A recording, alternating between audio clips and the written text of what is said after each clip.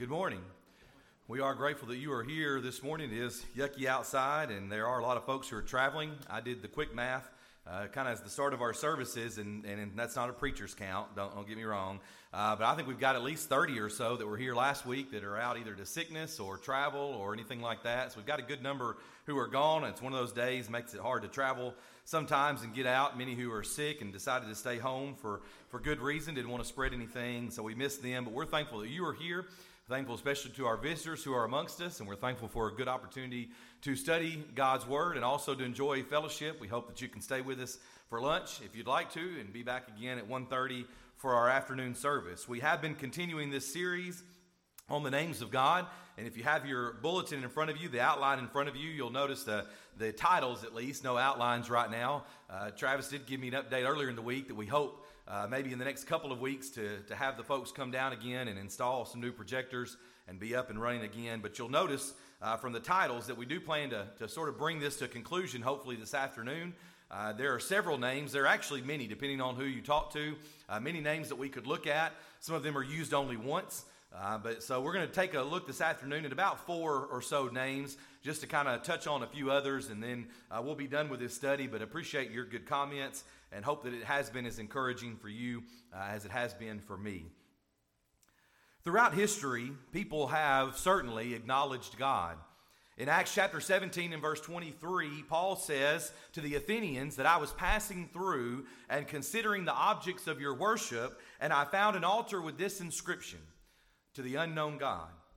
We go back to Nebuchadnezzar in Daniel chapter 2 and verse number 47. And after Daniel interprets this first dream of King Nebuchadnezzar, he says, truly, King Nebuchadnezzar says, truly, your God is the God of gods, the Lord of kings, and a revealer of secrets.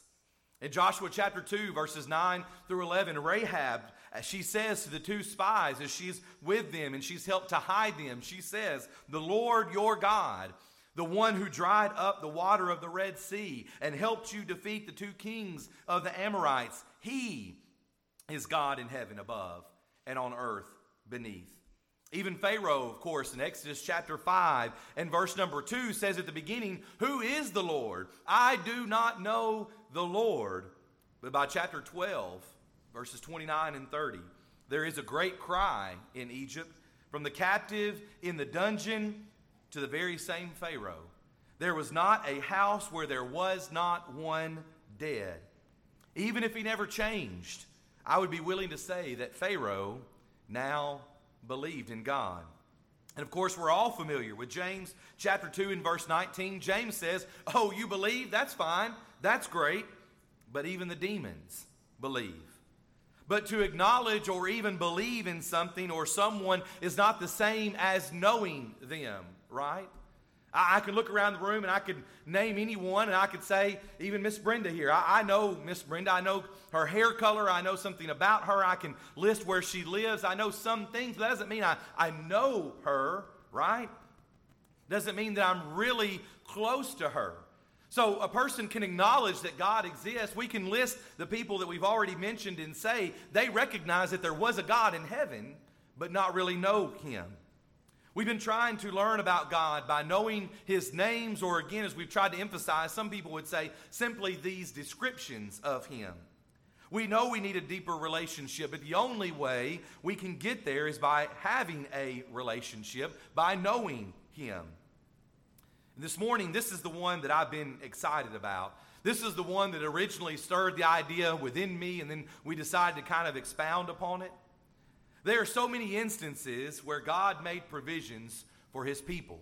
Actually, we go back to the very beginning, and from the very beginning, God made this beautiful garden and man in his own image, but pretty quickly it was realized that it was not good that man should be alone. Genesis chapter 2 and verse 18. And he needed a helpmeet, and God provided. Just one page over in my Bible from Genesis 2 is Genesis 6. And the world has become such an awful, evil, and corrupt place that God is sorry. He's not apologetic, but he's sorry that he had made man. And so he's going to destroy the earth. But righteous Noah needs provisions, and God instructs him to build a boat so that he and his family might be saved. And we go forward through the Bible and we think about the other instances that are well known. The well-known ones like Joseph and Esther and Philemon. I was recently just reminded of an instance right before we get to Elijah and the meat of the story of Elijah in 1 Kings chapter 18 and verse 3. 1 Kings 18 and verse 3, where there is a man named Obadiah who was in charge of the evil Ahab's house. And it's a provision where when Ahab's even more wicked wife, Jezebel, decides to massacre the prophets of the Lord, that Obadiah is now in a position as being in charge of Ahab's house to save 100 prophets. And he hid them, 50 each, to 2 different caves and saved their lives. While God certainly has made many provisions for man, our name today, for this morning's study, is found in only one place, and that's Genesis chapter 22. And if you have your Bible, you may want to be turning to Genesis chapter 22. You recall in Genesis chapter 17 that Abram is 99, and he is about to become Abraham because he will be the father of many nations. Verse 16, God says that this son of promise will come from his wife Sarah, and Abraham laughs. Essentially, in God's face, he laughs at this declaration. He says, I'm 100 and she's 90, and you expect me to believe that that's going to happen? And then shortly thereafter, in Genesis chapter 18, 3 men appear, and they say the same thing, that Sarah will bear a son, and this time she laughs. I think most of us would agree that that would be probably our reaction if someone told us at such an advanced age that we were going to still be able to bear children. But you know the thing about God and his promises, right? We come to Genesis chapter 21, and behold, verse 2 tells us that Sarah conceived and bore Abraham a son in his old age. And Abraham called the name of his son Isaac. This thing that couldn't be done, this thing that seemed impossible, at least according to human minds and human thoughts, this thing that seemed like it was impossible is possible with God. You remember the great promise that God had made to Abraham at the time Abram in Genesis chapter 12, right? The land promise and the seed promise. And we read there that Abraham was 75 in Genesis chapter 12. So for you non-math majors there like myself, he's waited 25 years for this son of promise to come. And it's in that same section, in chapter 11 and verse number 30, that we're reminded, or at least told, that Sarah was barren. It's been 25 years waiting on something that can't happen. And yet here we are. And we read about this son of promise in chapter 21. And Isaac is born. The Bible says in Genesis chapter 22, in verse number 1, that it came to pass after these things that God tested Abraham. Why do you think that God tested Abraham? Have you ever considered that? Why are we even here in the first place when we come to Genesis 22 in verse number 1? I mean, he had been faithful to God, right? We know that. He had left his home back in chapter 12 when God said, take you and all your things and people and move. He had been faithful, had he not? Do you think that if God had asked him, are you faithful to me? Do you believe and trust in me? That Abraham would have said, yes. God, I've been alive 100 years. I'm old, of course. I've been faithful. But you know what?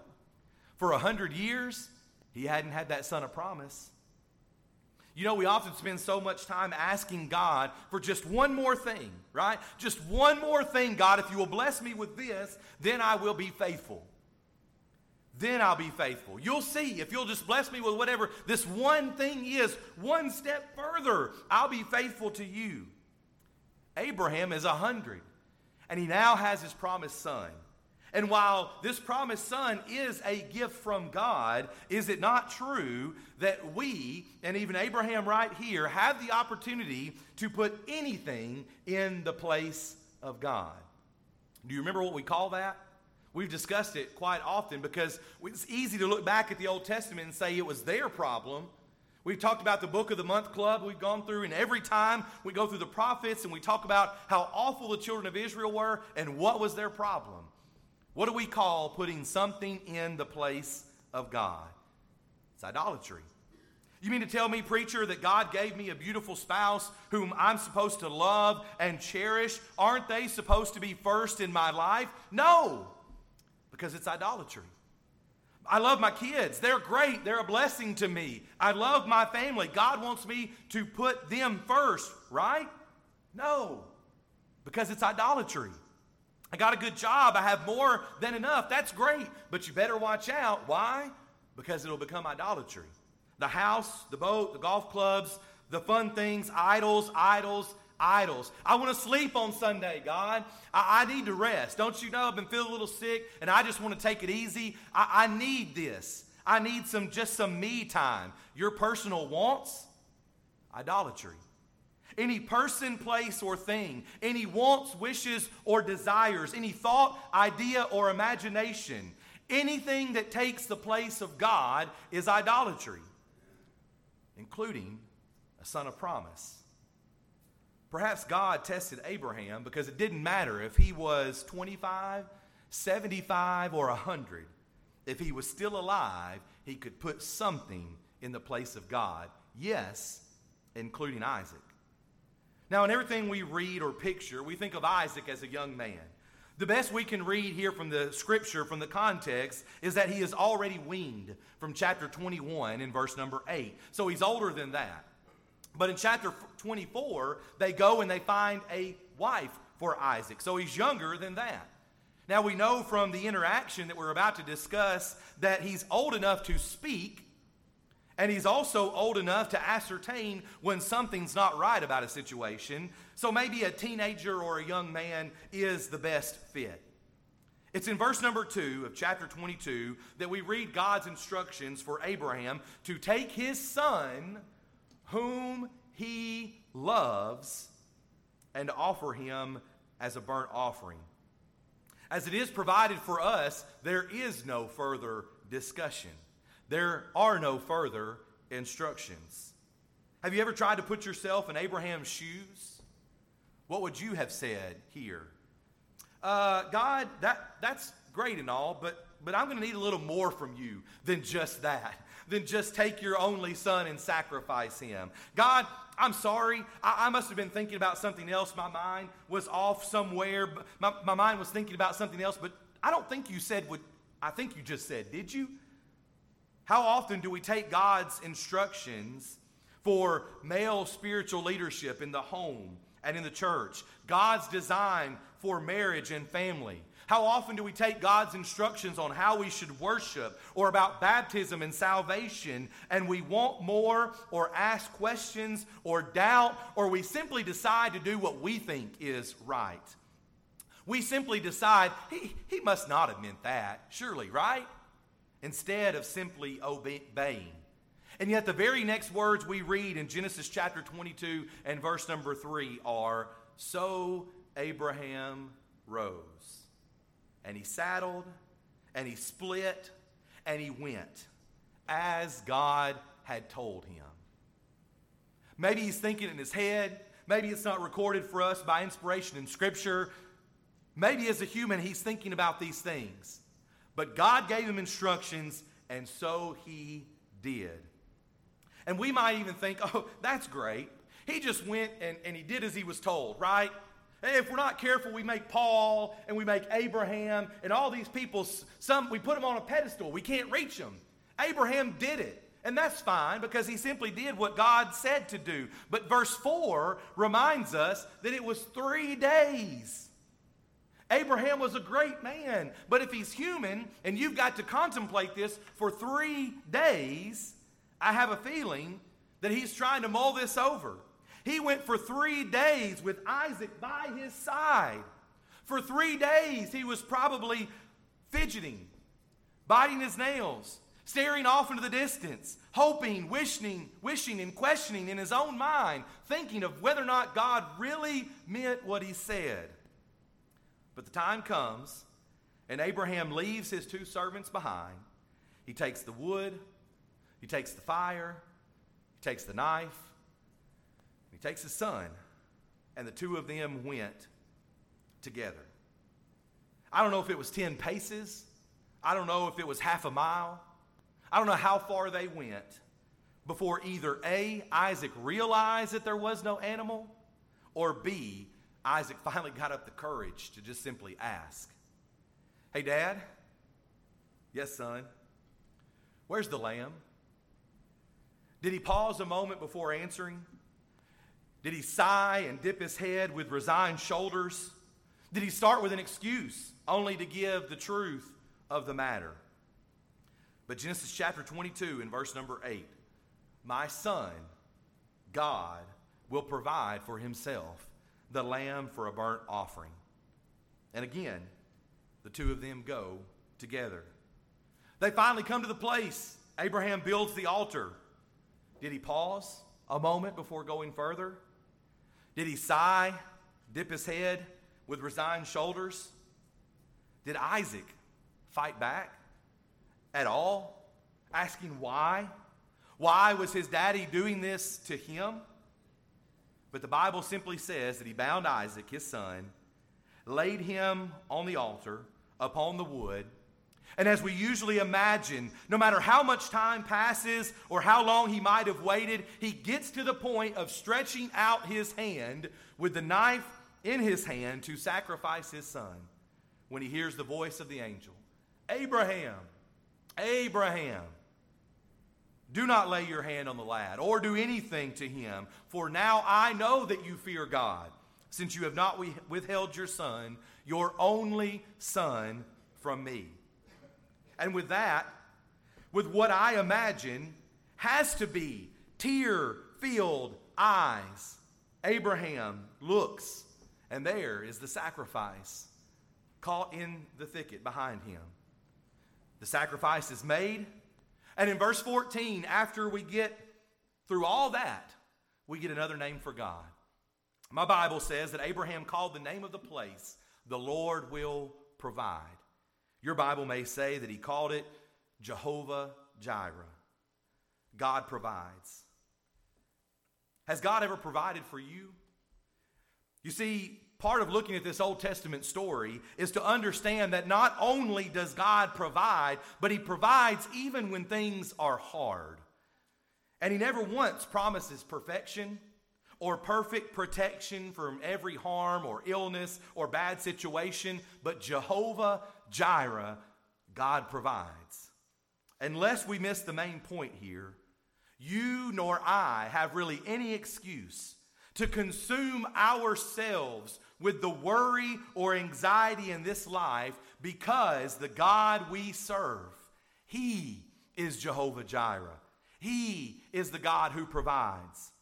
I hope you know me by now well enough to know that I fully understand that there are some people in this life who struggle with mental troubles. There are some who struggle with imbalances or issues that are much deeper than many of us deal with. But if you are a child of God and you serve Elohim, the Creator, if you serve Adonai, the Almighty God, if you know Jehovah Jireh, it should affect your life in such a way that you, with full assurance, can say, "The Lord is with me, I will not fear." What is it that man can do to me? Hebrews chapter 13 and verse number 6. The reminder that it doesn't matter what I face. It's pain, it's suffering, it's loss, it's worry, it's anxiety, but Jehovah Jireh, the Lord will provide. Paul would say in Ephesians chapter 3 and verse 20, "Now to him," that's capital H in your Bible, God, "now to him who is able to do." If you turn there, you notice it's one of my favorite passages and encouragement, Ephesians 3:20. "Now to him who is able to do" what, Paul? You've talked about this God. We know some of your story, but what is he able to do? Watch it. "Exceedingly, abundantly, above all that we ask or think." Question: do you ever dream? Do you ever think about good things? Do you ever imagine in your mind what life might be like?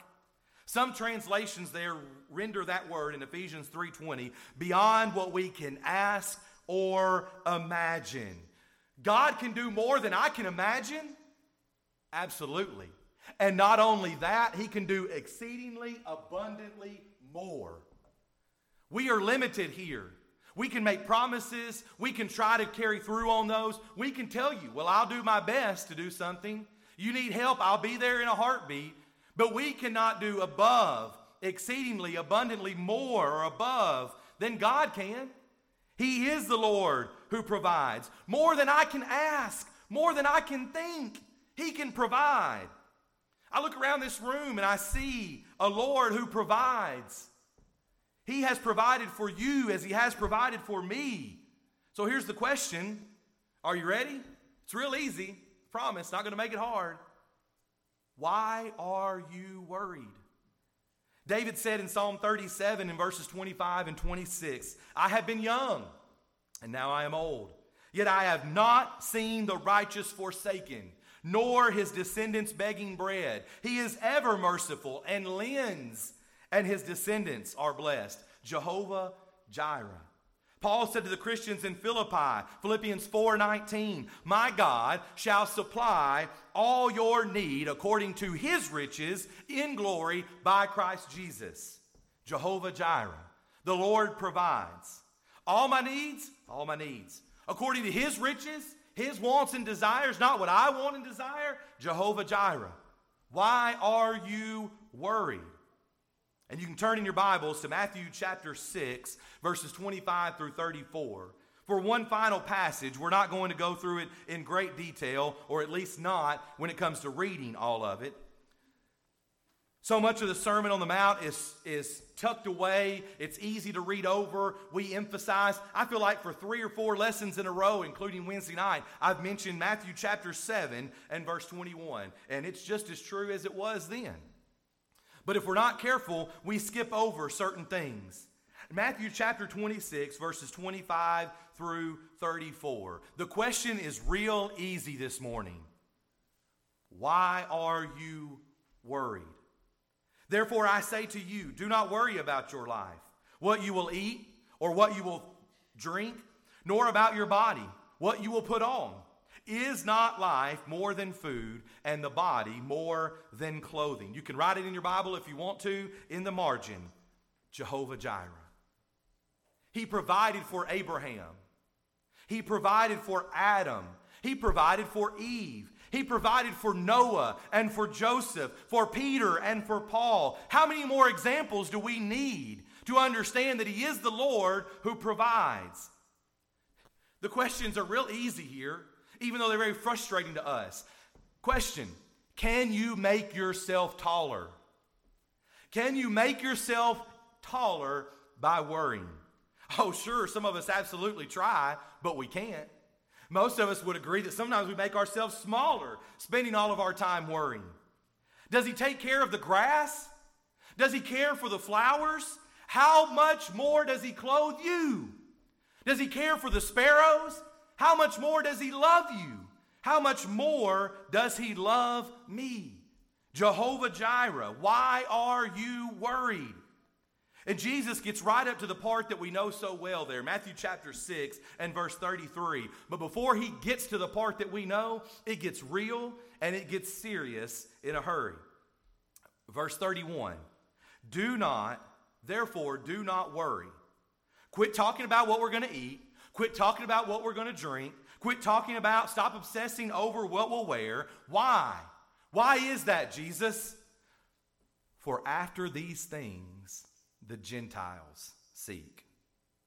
He might as well have just said, Jehovah Jireh. Stop worrying like worldly people do. Seek first the kingdom of God and his righteousness, and all these things shall be added to you. Oh, the Lord will provide.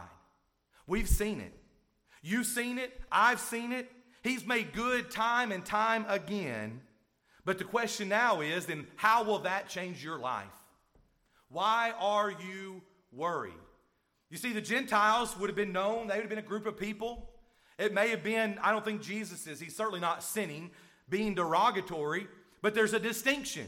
There's a distinction between those who are there to hear his word and those who are Gentiles. There's a distinction between those who are trying to follow him and those who are living after the flesh. Those who are trying to make it to heaven and those who are simply worried about this world. And the question is, which group are you in? Which group am I in? Jehovah Jireh, the Lord will provide. And again, as I look around this room, there's not a one of us here that can deny that fact. And yet we sometimes live day to day as if it's an unknown, as if we're not sure what's going to happen. Jesus says, quit talking about what you're worried about what's going to happen with your food or what you're going to wear or where you're going to go. Stop worrying about those things. In fact, the section concludes in verse 34, therefore do not worry about tomorrow, for tomorrow will worry about its own things. Sufficient for the day is its own trouble. The question is, why are you worried? And if you know you shouldn't be, if the Lord will provide, if He is Jehovah Jireh, how will that change your life? Will you feel different going forth from this place today about God? Will you change your life in such a way that you still got to work, you still got to take care of your body, you still need to make some plans so that you have food or that your home is taken care of, that your family is taken care of? But are you truly worried about it in such a way? I've never been asked to sacrifice my son or any of my children. I dare to say that you can agree that that's the case. The interesting thing, even as you read forward in the book of Hebrews chapter 11 about Abraham, is that it almost seems as if Abraham went through every moment, every verse of chapter 22, knowing Jehovah Jireh. He says to the two men there, we will come back to you. He says when Isaac asked him, where's the lamb? God will provide. And I think he was ready when that lamb showed up to stand there and say, let's make this place Jehovah Jireh. He knows it. You know it. So the question is, how will it change your life? Maybe above all, the greatest provision is that He's provided a way for salvation. He's provided a way out of the eternal punishment that we deserve. You want to worry about something? That's something that could be worried about, but yet He's provided. He provided His only begotten Son to shed His blood for you and for me and for the sins of the world. The question comes back to us, even here in this moment. Will you submit to Him? Will you follow Him? Will you stop worrying the way that He talks about here and instead totally submit to Him? He is the Lord Almighty. He is the Creator. He is all these things that we've talked about, and He is the Lord who will provide. This morning, the question is, have we submitted to Him? If you're here this morning and you're not a child of God, why not? Why not come and follow the Lord who has provided and the Lord who will provide? How many more examples do we need to see, to read about, to understand that He means what He says? He's told us the way to be saved. If you're here this morning and you're not a child of God, would you come to know Him? Would you submit yourself to Him? Maybe you're here and you've done that. You've submitted yourself to Him in baptism, but you've not been faithful. He still provides. Maybe you're here and you need to come back to Him. You need to confess something, possibly in a public way. One of our elders will be here in the front in just a moment to receive you, to hear you, to pray with you and for you. And as we always say, the beauty of this situation is we have a whole family gathered together. Do you know the Lord provides a church? The Lord provided the church, a family for each one of us, if we would simply be a part of it, if we would submit to Him. The Lord provides even this morning a way of escape from the temptation of this world, from the eternal punishment, and it is His only begotten Son and His blood. Do you need to become a Christian? Do you need to come back to Him? Do you need the prayers of this church? We would love to encourage you now as we stand together and as we sing.